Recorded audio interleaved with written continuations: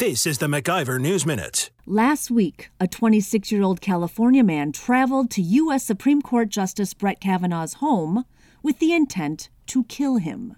The suspect had with him a knife, pistol, ammunition, pepper spray, and zip ties. Thankfully, the suspect was arrested before he could do any harm to the justice or his family. Of course, the mainstream media largely ignored this story because the target of the violence was a conservative and the accused was a radical liberal.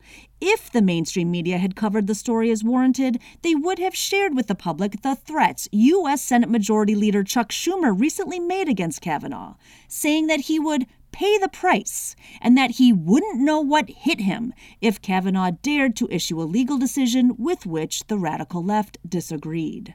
If Schumer had been a Republican, there would have been weeks of wall-to-wall coverage and calls for his removal, maybe even an elaborately produced show hearing.